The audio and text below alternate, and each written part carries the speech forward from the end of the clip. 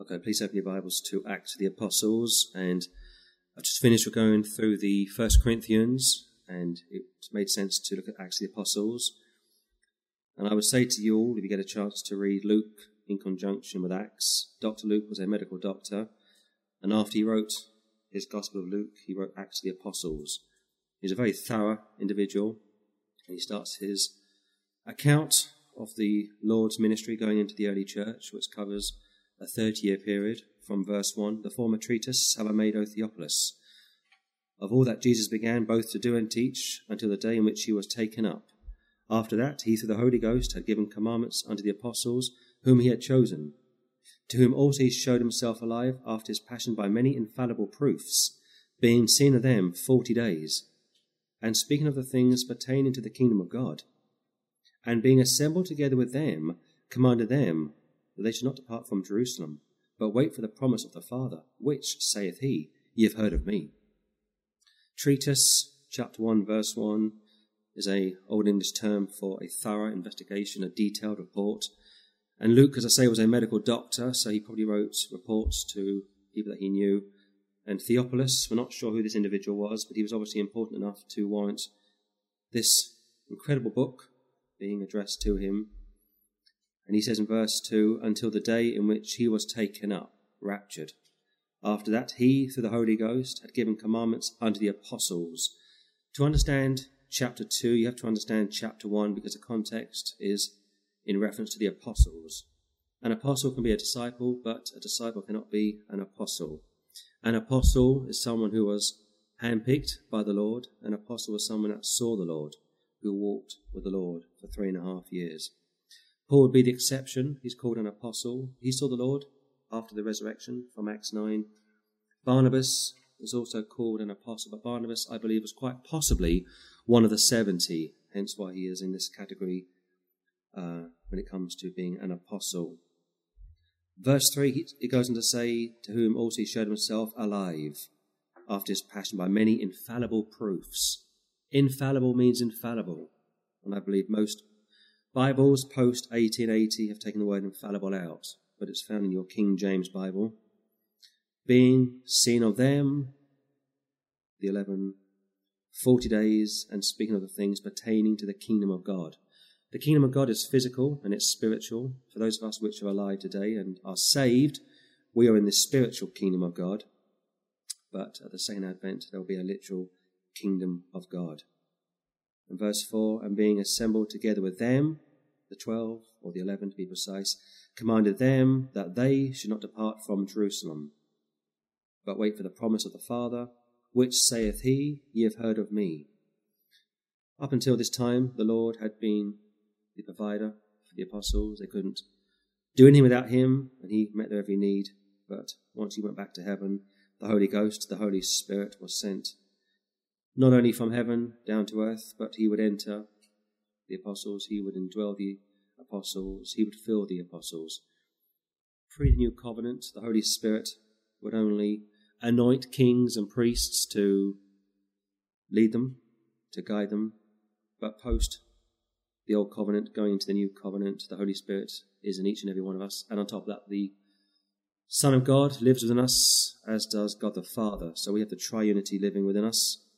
But it says here, for John truly baptized with water, literal water, but ye, all of you, shall be baptized with the Holy Ghost not many days hence. We are put into the body of Christ once we are born again. We found very clearly from 1 Corinthians chapter 12 that the moment we believe on him, the moment we call on him, the moment we receive him, we are baptized by a supernatural act into the body of Christ. Water puts you into water, but the Holy Spirit puts you into the body of Christ. It's a one-off act. And once you are in the body of Christ, you are there forever. Nobody can separate you from the love of God. If you don't believe me, look at Romans chapter 8. Let's look at verse 6, please. When they therefore were come together, they asked him, saying, Lord, wilt thou at this time restore again the kingdom to Israel? Lord, are you going to bring the Davidic kingdom into place? Lord, are you going to kick the Romans out? They were desirous of the Lord's return. And we should be desirous of the Lord's return.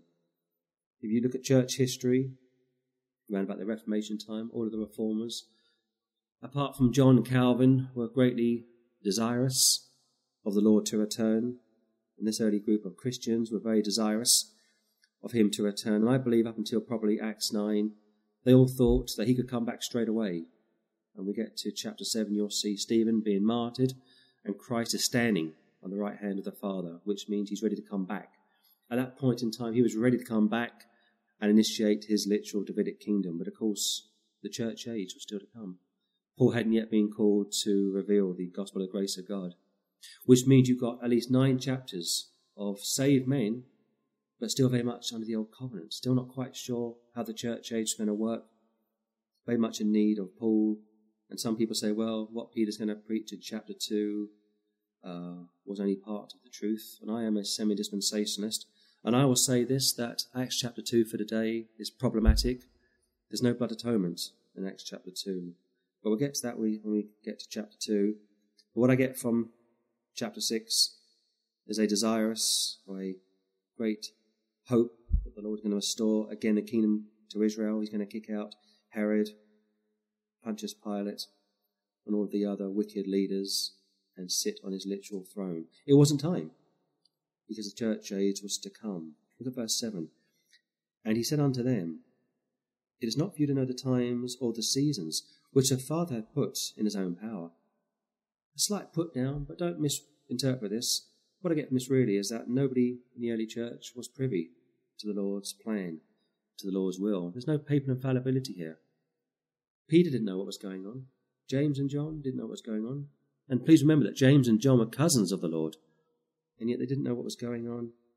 And that's why you were told in Matthew 24, no one knows the time, nor the place, the hour, the precise moment, not even the Son, because at this point in the Lord's ministry he was still in the flesh, but the Father. So when someone says to you, we know when the Lord is going to return, no, they don't know when the Lord's going to return. He could come back at a moment's present, and we all live in anticipation for the rapture, but no one knows the exact time when he's going to come back. And this is interesting because, as I say, the apostles were completely oblivious, they were completely in the dark, they were completely unaware of the timing of the Lord's return. But you can't fault them. They've just seen their beloved Master crucified, tortured to death, and they are under great persecution, and they were living in anticipation for his imminent return, as we are in the 21st century. Verse 8, But ye shall receive power, after that the Holy Ghost is come upon you, and ye shall be witnesses unto me both in Jerusalem, and in all Judea, and in Samaria, and unto the uttermost parts of the earth. Uttermost parts of the earth. You're going to go out from Jerusalem, and yet chapter 1, chapter 2, chapter 3, chapter 4, chapter 5, they're so very much surrounded by Israel. They're still very much in Israel. They're still very much tuned and focused on the temple of Israel. They couldn't really understand that they were going to do greater things than this. And that's why when Christ says, you'll do greater things than I will, he doesn't mean greater miracles. He means greater in scope. You're going to go to the ends of the earth. You're going to be martyred for me, and you're going to write the New Testament. And yes, they did signs and wonders. Of course they did. But to do greater things meant just that, to cover the globe. And also from here it says, you shall receive power, authority. After that the Holy Ghost come upon you, and all of you will be witnesses unto me, both in Jerusalem, Judea, and in Samaria, and unto the uttermost parts of the earth. No mention of tongues there. Power, authority from the Holy Ghost. And they would speak in tongues, they would raise the dead, they would do signs and wonders like no one did before them or after them. And yet tongues is not mentioned there once. And yet tongues is mentioned probably more times than any other sign gift when it comes to people that are interested in the signs and wonders and yet the fruits of the Spirit. Found very clearly in Galatians 5 is where our focus should be. Verse 9, And when he had spoken these things, while they beheld, he was taken up, and a cloud received him out of their sight. Ascension, cloud, perhaps the Shekinah glory. And please understand one thing, that they saw him go up, the church, and the church will see him come back at the rapture.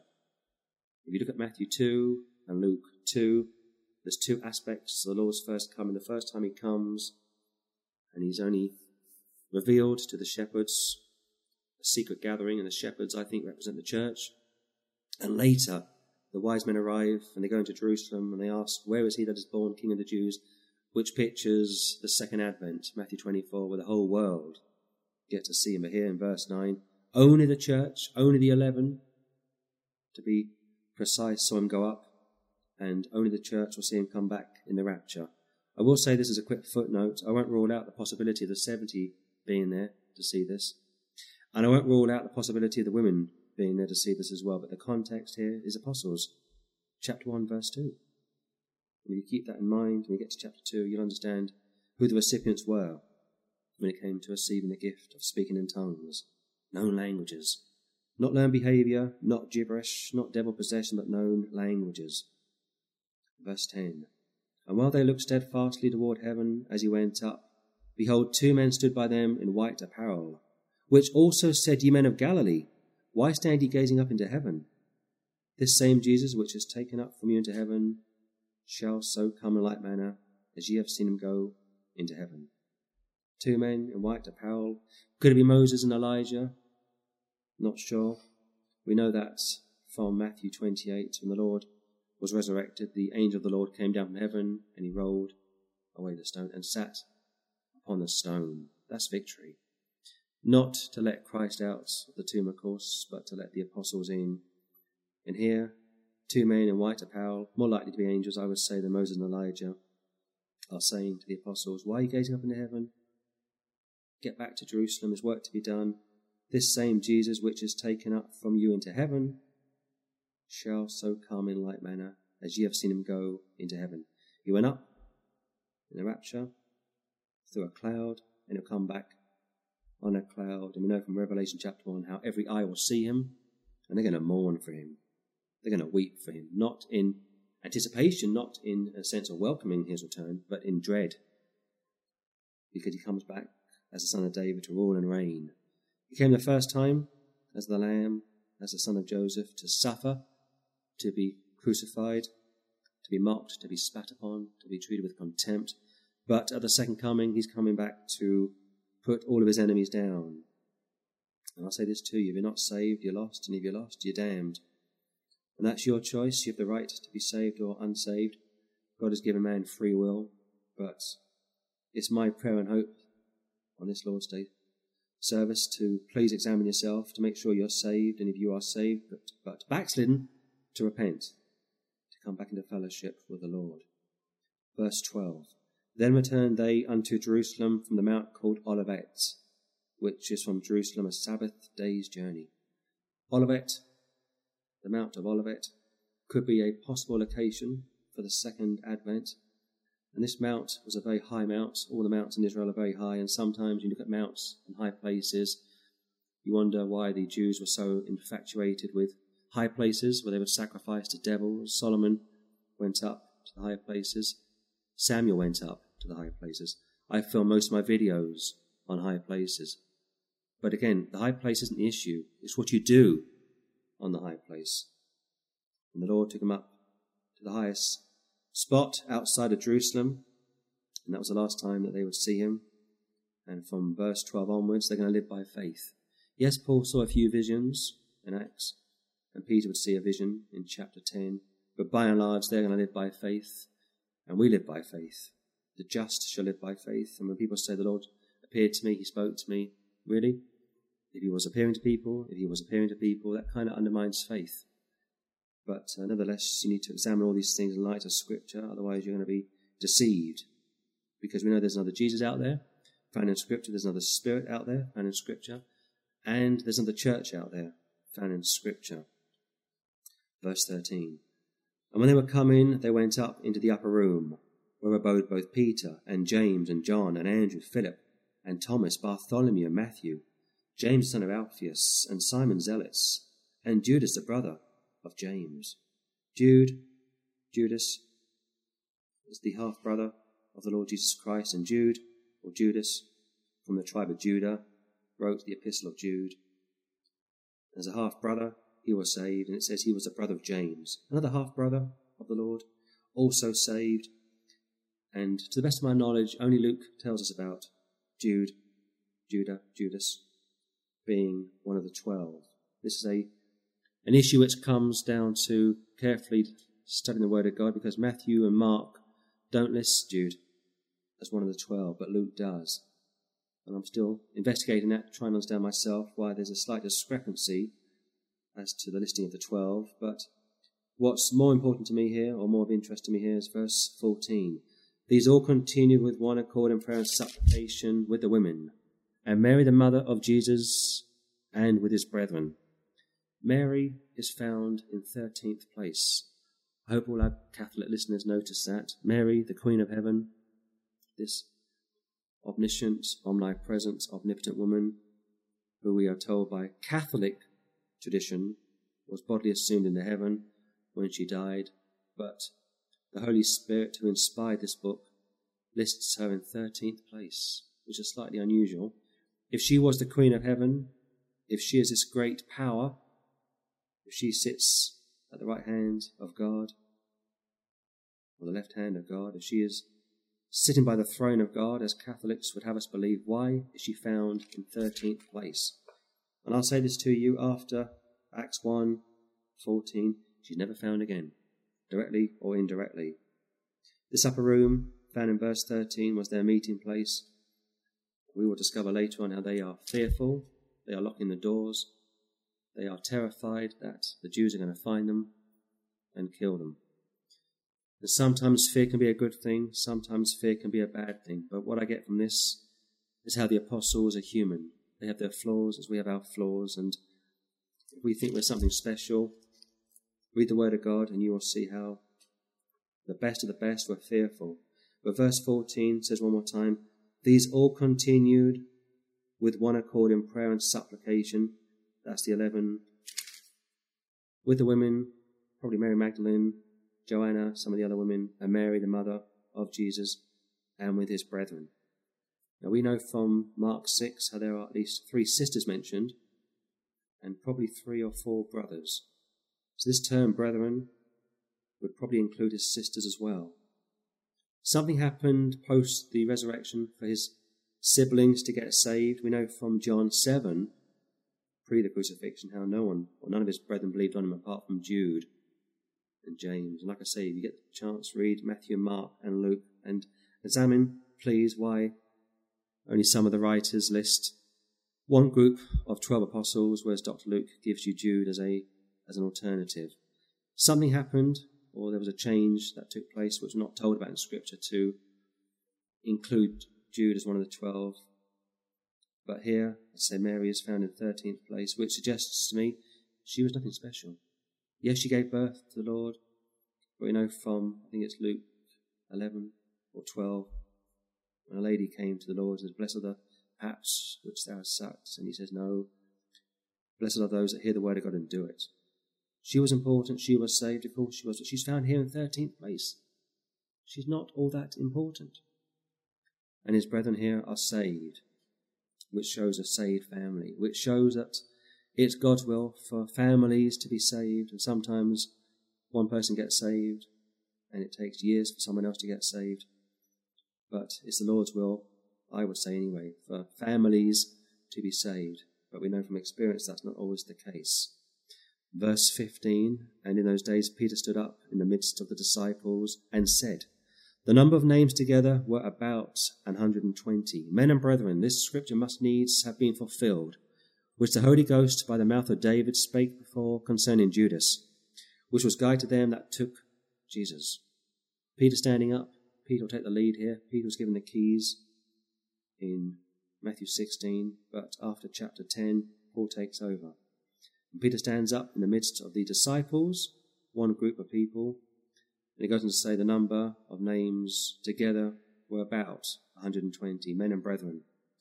This scripture, Old Testament, must needs have been fulfilled, which the Holy Ghost by the mouth of David spake before concerning Judas, which was guide to them that took Jesus. Now, some people say Peter took this upon himself to offer the next few verses. I'm not overly sure about that. I don't think Peter had great flexibility to take upon himself what he's going to do. But now the focus switches from apostles to disciples. As I say, an apostle can be a disciple, but a disciple cannot be an apostle. And 120 people are found in the upper room, which leads me to wonder, where were all the other people? Thousands were saved, thousands were healed, but only 120 are present. And yes, I understand it was just a typical room. A typical room couldn't hold thousands of people. But I'm also wondering why so few people are found here. What does Christ say when he comes back? Will he find any faith on the earth? It's kind of suggested that when he comes back, faith will be scarce. Of course, when he comes back at the end of the tribulation, the Antichrist would have killed many people as well. Men and brethren, this scripture must needs have been fulfilled. One of 65 prophecies covering the first coming and the second coming, which the Holy Ghost, by the mouth of David, type of Christ, spake before concerning Judas, which I think is from Psalm 69 or 68, off the top of my head, which was guide to them that took Jesus. He betrayed him. David is a type of Christ on many points, and David was betrayed as well by his wayward son. Verse 17, for he was numbered with us and had obtained part of this ministry.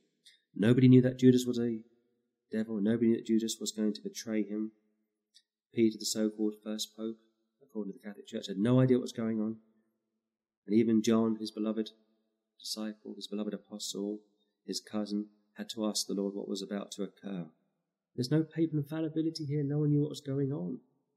They were just as much as in the dark as you and I would be. If it wasn't for the Lord opening our eyes and ears to the word of God. He was numbered with us and had obtained part of this ministry. He was a traitor from within.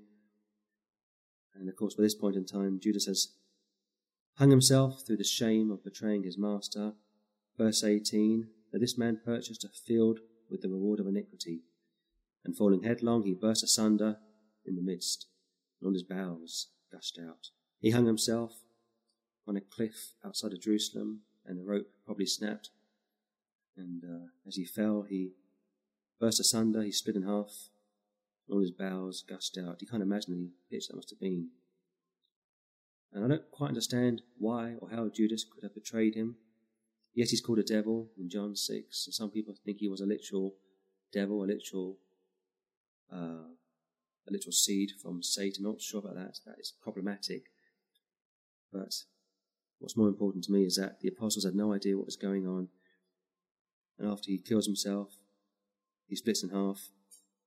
And maybe like the scene back in the Old Testament where the dogs licked up the blood of Jezebel, perhaps something similar happened. We're not told. I'm just speculating. Verse 19, and it was known unto all the dwellers at Jerusalem, insomuch as that field is called in their proper tongue Asaldama, that is to say, the field of blood. They all knew about it, and they probably thought, well, Judas got what he deserved, or maybe Judas saw through the Lord, as some mockers would have you believe, but it says he repented himself. He had great shame as to what he had done, but it was too late. And that goes back to two types of repentance in Scripture. Simon, the sorcerer, repented, Acts 8. That's the wrong kind of repentance. Whereas Peter repented, and that's the right kind of repentance. And on top of that, Judas repented to a priest, confessed to a priest, and there was no help to him. Much like the Catholic Church can't help you either. 20. For it is written in the book of Psalms, let his habitation be desolate, and let no man dwell therein, and his bishopric let another take. Just imagine being on the wrong side of history. Just imagine reading the Word of God all your life, and I'm sure Judas was a good Jewish boy growing up. I'm sure Judas read his Tanakh. I'm sure Judas knew the Old Testament very well, and yet he had no idea that he was on the wrong side of history. Isn't that frightening? All your life you go through life thinking you're on the right side of history, you think you're in the will of God, and it turns out that Judas not only was going to betray him, but he was written about when it came to betraying him. And that's why it says in Matthew 7, many will say to me in that day, Lord, Lord, have we not done this? Have we not done that? And he says, I never knew you. Depart from me, you workers of iniquity.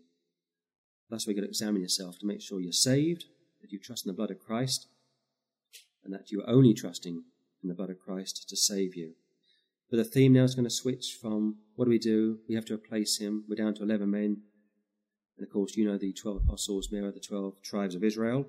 They're one man down, and a bit like a soccer match, I suppose. They lose a man, they have to replace him. And here, Peter wants to replace Judas, but he has to be careful who he's going to choose. 21, wherefore of these men which have company with us all the time that the Lord Jesus went in and out among us, beginning from the baptism of John until that same day that he was taken up from us, must one be ordained to be a witness with us of his resurrection. They could have waited, as I say, to chapter 9, but of course Peter wasn't told about Acts 9. Peter wasn't told about the church age. Peter wants to replace Judas, and quite rightly they have to choose someone who was with them from the beginning, not some third party. And that's why it says beginning from the baptism of John, which would be Matthew 3, John 1, and of course Peter was a disciple of John unto the same day, or that same day that he was taken up, raptured from us, must one be ordained. Which goes back to what's at the beginning, how the 70 were quite possibly present at this time, hence why they're going to choose one of two people found in 23. And they appointed to Joseph, called Barsabbas, who was surnamed Justus, and Matthias. And they prayed and said, Thou, Lord, which knowest the hearts of all men, show whether of these two thou hast chosen, that he may take part of this ministry and apostleship, from which Judas by transgression fell, that he might go to his own place. And his place, of course, is hell. And 24, they prayed. No one man called the shots. They prayed as a group. 26, and they gave forth their lots, and the lot fell upon Matthias. And he was numbered with the 11 apostles, which makes number 12.